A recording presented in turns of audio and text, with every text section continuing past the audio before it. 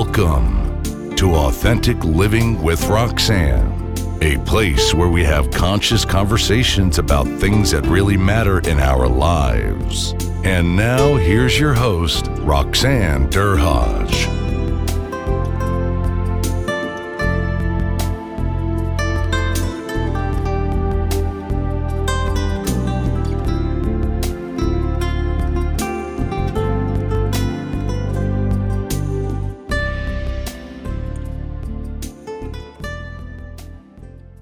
Hi, it's Roxanne Derhodge of Authentic Living with Roxanne. This week, my special guest is Jason Cochran, and he and I had such a great conversation with so much information packed in that we decided to turn it into a two-part series. Be sure to tune in again next week for part 2. You won't want to miss any of the great content on how to keep your employees motivated and to optimize their functioning by the way they get taught. Jason comes to us with a wealth of knowledge, and he's a co-founder of a company called DoLead. DoLead is an automated employee experience program. And what does that mean? Well, we all want to know how to engage our employees. And as you know, with me, I talk a lot about authentic or being authentic in your space as a leader. So Jason's company works with companies across different sectors to engage employees. How do you keep them engaged, help them learn, and obviously stay connected in a way that impacts productivity? So Jason, thanks so much for taking the time today to come on with us. Hey, Roxanne, looking forward to the conversation today. So I talk a lot about being authentic. So what I often say to people is that I think most of us, when we're in our space, we believe we're authentic, but sometimes what happens is the pressures of the different environments we can be in, it disconnects us from being authentic. What do you kind of see out there with leaders about being authentic in their space? Yeah, I can speak from my own experience in that I think I'm always inside my own head, like this inner dialogue is always running. And one of the questions is wondering, how am I coming across? How does this person perceive me? And that can be a good thing in terms of trying to hone some good self-awareness skills. Those are really important for leaders. But I think there's also this delicate balance with it where you don't want to become overly neurotic as well, where you just constantly are analyzing everything that you say and do.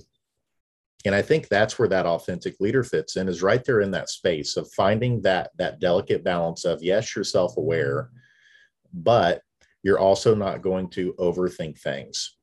I'll give you a perfect example. I went on a mission trip to Haiti with a friend of mine about 15 years ago. Obviously, a lot of cultural norms and things I'd never been exposed to that are very different from the Midwest in the United States. And while my friend and I were with one of our Haitian friends there, we were having a conversation, and I was reading our Haitian friend's body language, and I started to interpret certain things that I thought he was feeling based off of what we were talking about. And so then I made a statement, and he goes, "Oh no, that's not what I mean, or that's not what I'm feeling right now." Mm-hmm. And that was a big aha moment for me, that made me start thinking, okay, if this is happening in another country, that's obvious. Like, how many times does this happen in my everyday conversations with other people, where I may jump to conclusions or think I know things off of the different signals that I'm trying to read, but might come to the inappropriate conclusions. And so at the end of the day, I found one of the best techniques to try and help with that is reflective listening. And so reflecting back what it is that you're seeing, in saying things like, Roxanne, I see that you are, shaking your head right now. Are these some sentiments that you've thought about, or that you agree with kind of my perspective on these things?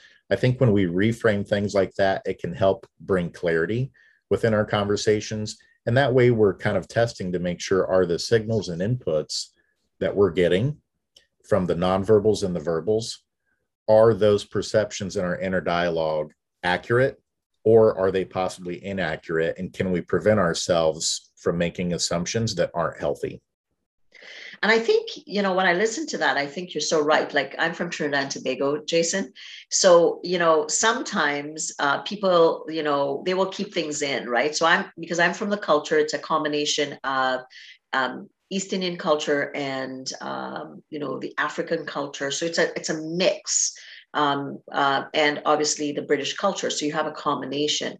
And I often say that culturally, people will keep things in. And I would always joke around and say, I know a Trini, and I'm saying something and I'm thinking, oh, no, they're not getting it. But, what I think is important, like you said, is we have to trust that sometimes we misread things. And I know you as a psychologist, myself as a psychotherapist, we're bringing a lot of things with us. And sometimes we assume, oh, yeah, well, it's just going to be this way. Because I'm, from Trinidad, or you're from the Midwest, or, you're meeting this person. I have this feeling that it's right. And we assume, based on so many things in our lives that in fact it is. But it's that checking it out with the other person to say, hey, I'm feeling this. My sense is I don't get that you are. And I think it's something that maybe you and I, obviously, because of what we've done for a living for a long time, we naturally do. But the average person, it would be something that you'd really kind of have to practice. Would you agree with that? That you'd have to kind of check out things, but sometimes it's uncomfortable because people feel like it's contrived. Yeah, I think the research backs that up too, Roxanne. There was a fantastic book written just a couple years ago by an author named Kate Murphy. And the name of the book is called You're Not Listening. And it's around a lot of the research with listening and understanding and just communicating effectively. And something that really hit home for me that I did not know is that almost all of us, just our nature, our biology, our DNA, we have negative attribution biases in terms of how we perceive things. And this also has to do with our inner dialogue that we have in our heads. And she delves into a lot of the research on that. And this blew my mind. So the National Science Foundation found that the typical person has at least 6,000 thoughts each day. Mm-hmm. And of those, usually around 80%, approximately 80% tend to be negative, mm-hmm. and approximately 95% of those tend to be repetitive. So a lot of them are the same thoughts from the previous day. And so when I was reading that book and I'm seeing that research, it just was reaffirming to me that, yes, your point, we have to practice these things in terms of positive attribution bias, because where our brain naturally goes is survival mode and tends to go down the negative route in terms of how we attribute and perceive things. And we have to make sure that we're developing a strong inner voice, kind of like a coach almost, in our own voice, of helping us understand when we're hitting those danger zones of being too negative or thinking that we have all the information we need to draw a conclusion. We need that inner voice coach to pull us back in and say, hold on a second. We need to use some tools in our tool belt here. Maybe it's asking a clarifying question. Maybe it's doing some reflective listening techniques, whatever they might be, to make sure that we are understanding where this other person's coming from and not just attributing negative bias, because that's how we tend to be wired, just in terms of our DNA. So really, negative bias, the theory you're talking about is that more than likely, we're going to think negatively about someone's behavior just because, based on so many things in our lives, potentially, right? Because most of us are into, kind of reading things, and we, a lot about mirror neurons, right? So that we're trying to calibrate. You and I are trying to calibrate. You and I, we've never met, and I feel like I know Jason because we've had multiple calls together now. And when I come into the space, even though it may be different, obviously online, but oftentimes with my people that I'm seeing, they come into with a heightened state, and then before you know it, you can see there's been a recalibration. However, as a leader, you may not have, a lot of time to calibrate. So this element of clarification, which is just, I heard you say this, Jason, is that what you already said? Or did you mean something different? Or reflective listening is just that. Here, Roxanne, I heard you say XYZ.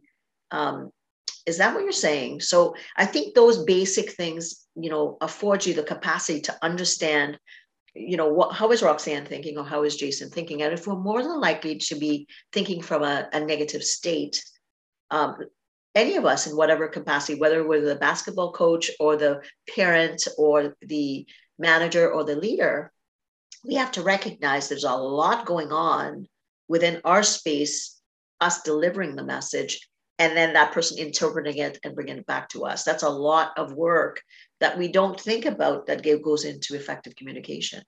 I love those things, those techniques you talked about. And another thing I learned along the way too, from an expert coach and consultant like you, his name's Tim Spiker. And a lot of times he uses these words: be curious. If you are a leader, be curious. And that was when he shared that with me several months ago. That really resonated with me because it's a simple framework of, I can tell myself in the moment, be curious, to remind myself. And then that gets me in the habit of, okay, let's not jump to conclusions. Right. Let's not assume that someone is doing this, out of, poor motivations. But let's be curious. Let's ask some questions to really understand these signals that we're getting from this person. I'll tell you, to me, the interesting thing about this from Kate Murphy's book on listening and our inner dialogue and how it translates into leadership is, even though our inner dialogue tends to be negative, we don't really like to have conversations with other people who are negative, which is, ironic or an oxymoron, whatever we want to call it. It's quite interesting that that's the case. And she has a chapter in the book that talks about how MRI studies have shown our inner dialogue activates the same parts of our brain as when we're talking to someone else. So just like you and I are having a conversation and it's lighting up parts of our brain right now, when we're with ourselves and we hear our inner voice, it lights up the same parts of our brain.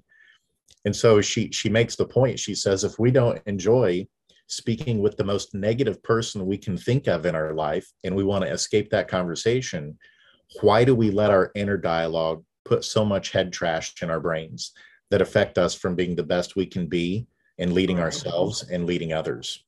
And it's like a ticker tape that keeps going, right? So when I coach people, I will say to them, we normally have, I would say, to your point, about 4 kind of distortions, and a distortion is just something that's kind of crooked thinking, I call it, right? It's like, I have no evidence to support what I'm telling myself right now, but most of us, regardless if you've had a perfect scenario in your life throughout, we kind of seem to go to 3 or 4 of them. And then when we're tired, we're worse at it. That bullhorn gets, louder and louder.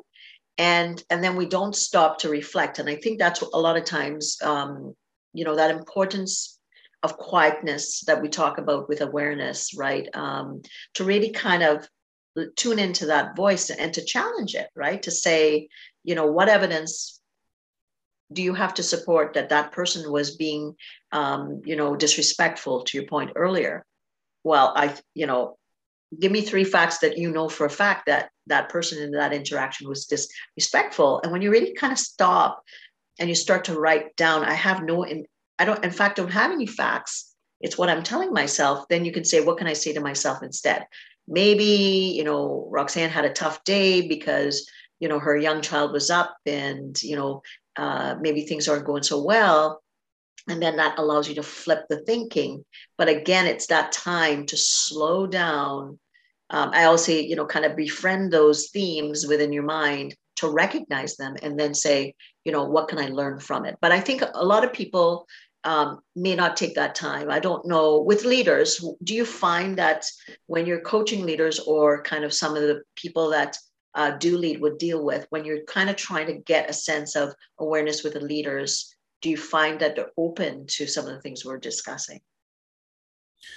Yeah, most of the ones we work with, without a doubt, they want to be strong leaders. They care about their people.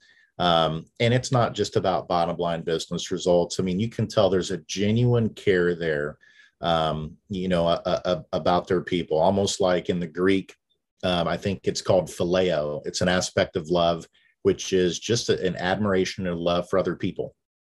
And most of the leaders that we work with, I think, just by nature of what our software solution does, they want those things. They want to pour into their people. They want to be doing not just, the basics. They want to go above and beyond to help their people aspire. They want to help them dream. They want them to have happy lives at home. And if that means working on communication skills at work, that also help them communicate better at home with their kids and their spouse, or their friends, then that's a win-win-win all the way around. And so most of those leaders we do work with, they're naturally curious in this way. And so they're kind of what I would consider fertile or ripe for this kind of coaching. We haven't worked with very many where they have to be coaxed into believing that these things are important. They're most of the leaders we work with are like, yep, we believe it. Now show us, how are we actually going to do this and develop these skills? And then the neat thing with our customers, as well as with the scalability of the platform, is let's take what we're teaching our leaders, and it's good for everyone. Let's get it to everyone in the organization, because it's going to be beneficial for them in being leaders in their homes, leaders with their friends, so on and so forth.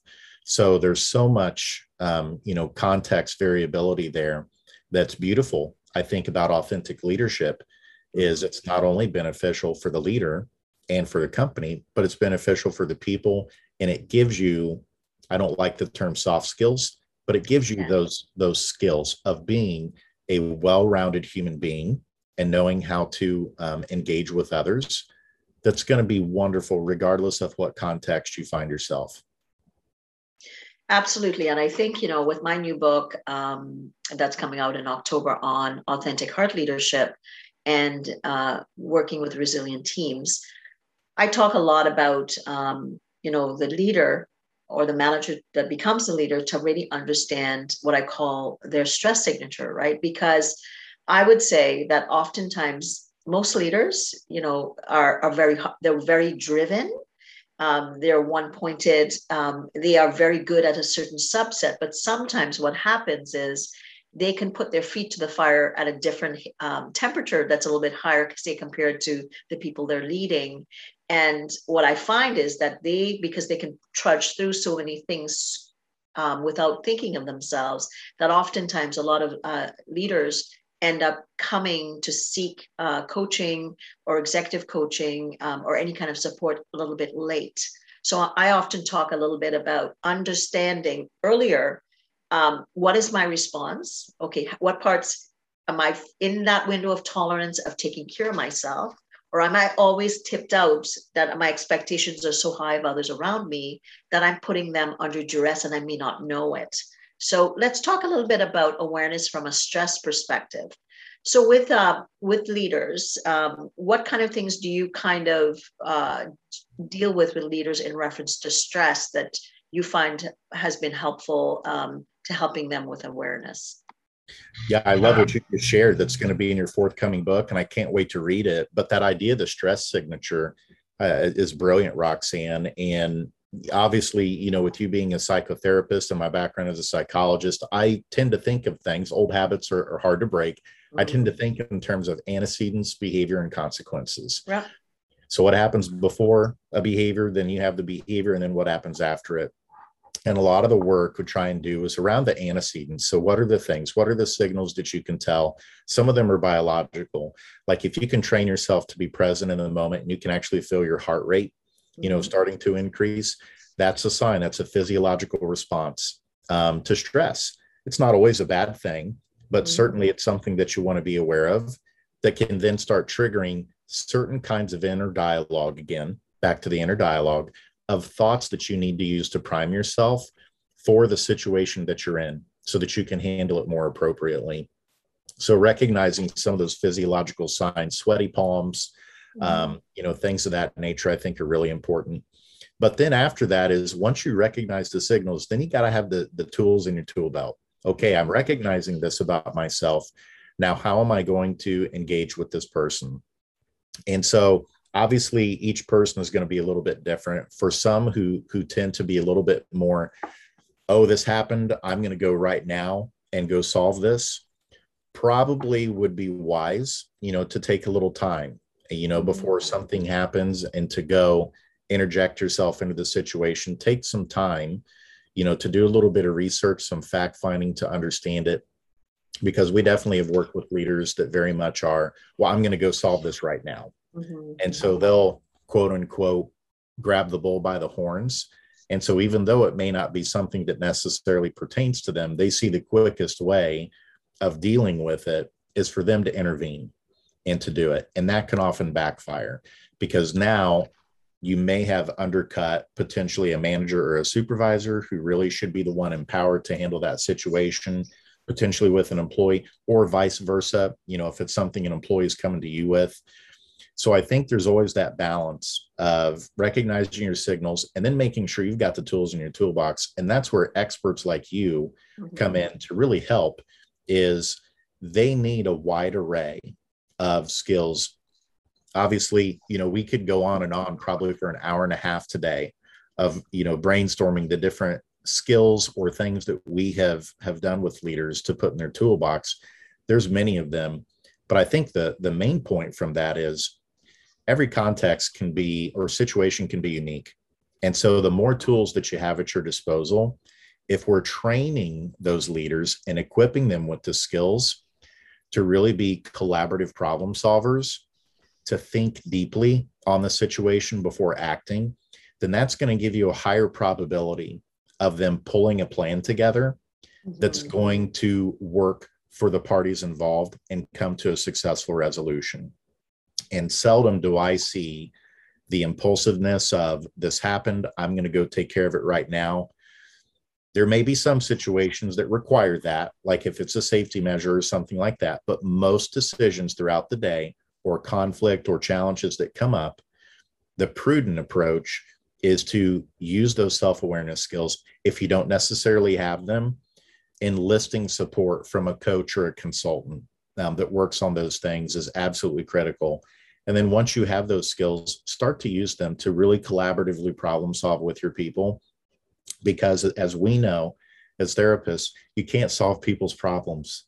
No, many people think that's what we do. And when you start to say to them, I can, here, let's play a game. I'm going to tell you exactly what to go out and do. And I'm going to write it out for you, and I'm going to sign it. And then you're going to go out and you're going to try it for a week. Maybe you kind of go, oh, second week, you're going to fall flat, and you're going to come back and you're going to be mad because it's framed in my space versus yours, right? And it's really about understanding of what, who, what, why, and when, like, that stuff in reference to what the fit is for that person. And I think leaders as well, because leaders they're well-intentioned, and they're driven, and they get a lot done, and those types of things. But even when working with leaders in awareness, something as simple, and this is just a little strategy that I use with them, is that they put alerts. I have them put alerts on their phone to cue them up to actually do something, to stay present, based on they're the type that gets hyper or hypo. So hyper is just like it sounds. They get a little bit kind of, frenetic, or hypo means that they get frozen. So throughout the day, this is something that I've done with a couple of CEOs I've been working with, and they come back and they go, it can't be that simple. And then they try it. And then they come back and they're like, wow. So I'll make them come up with something as silly as, what's one of the songs that every time you listen to it, it brings you back, into like a happy place. And then they'll tell me. So I say, okay, perfect. That's going to be one of your cues. Okay. So visually, so if maybe for me, it would be an ocean. All right. So then you're going to, load that on the top of your phone, and sight, sound, taste, touch, smell. And I make them put those cues in with the actual alarms, and they come back and they're like, I can't believe it. I did more. Plus, at the end of the day, I had energy. I had energy to go back, to come home and, take my boys to the park, or, to get out to have that swim, or versus being completely depleted to the point where, I still work the same amount of time, but because I took those little breaks to kind of stay present, and I was, had a lot, same things, balls in the air, that I was, oftentimes the CEOs were shocked that they were experiencing but they hadn't thought about that. And it was very long. It could be 2 minutes. It could be, something very simple. And then they kind of were present again, and then they could go on and be more productive. So again, it's that whole element of being mindful and being in the present so that you can kind of take that mental break, do something that replenishes you and go on again. Music is so powerful to do that. I definitely have songs that I play whenever I'm about to step into certain kinds of meetings to get my mindset right. And so I definitely fall in that category. And I think what's so cool about that too is even musicians themselves, talk about having an alter ego that they step into before they hop in. Thanks for tuning in to Authentic Living with Roxanne, creating the space for positive, healthy change. Roxanne is a keynote speaker, psychotherapist, and coach. To work with Roxanne, visit roxannederhage.com/blueprint. We'll see you next time on Authentic Living with Roxanne.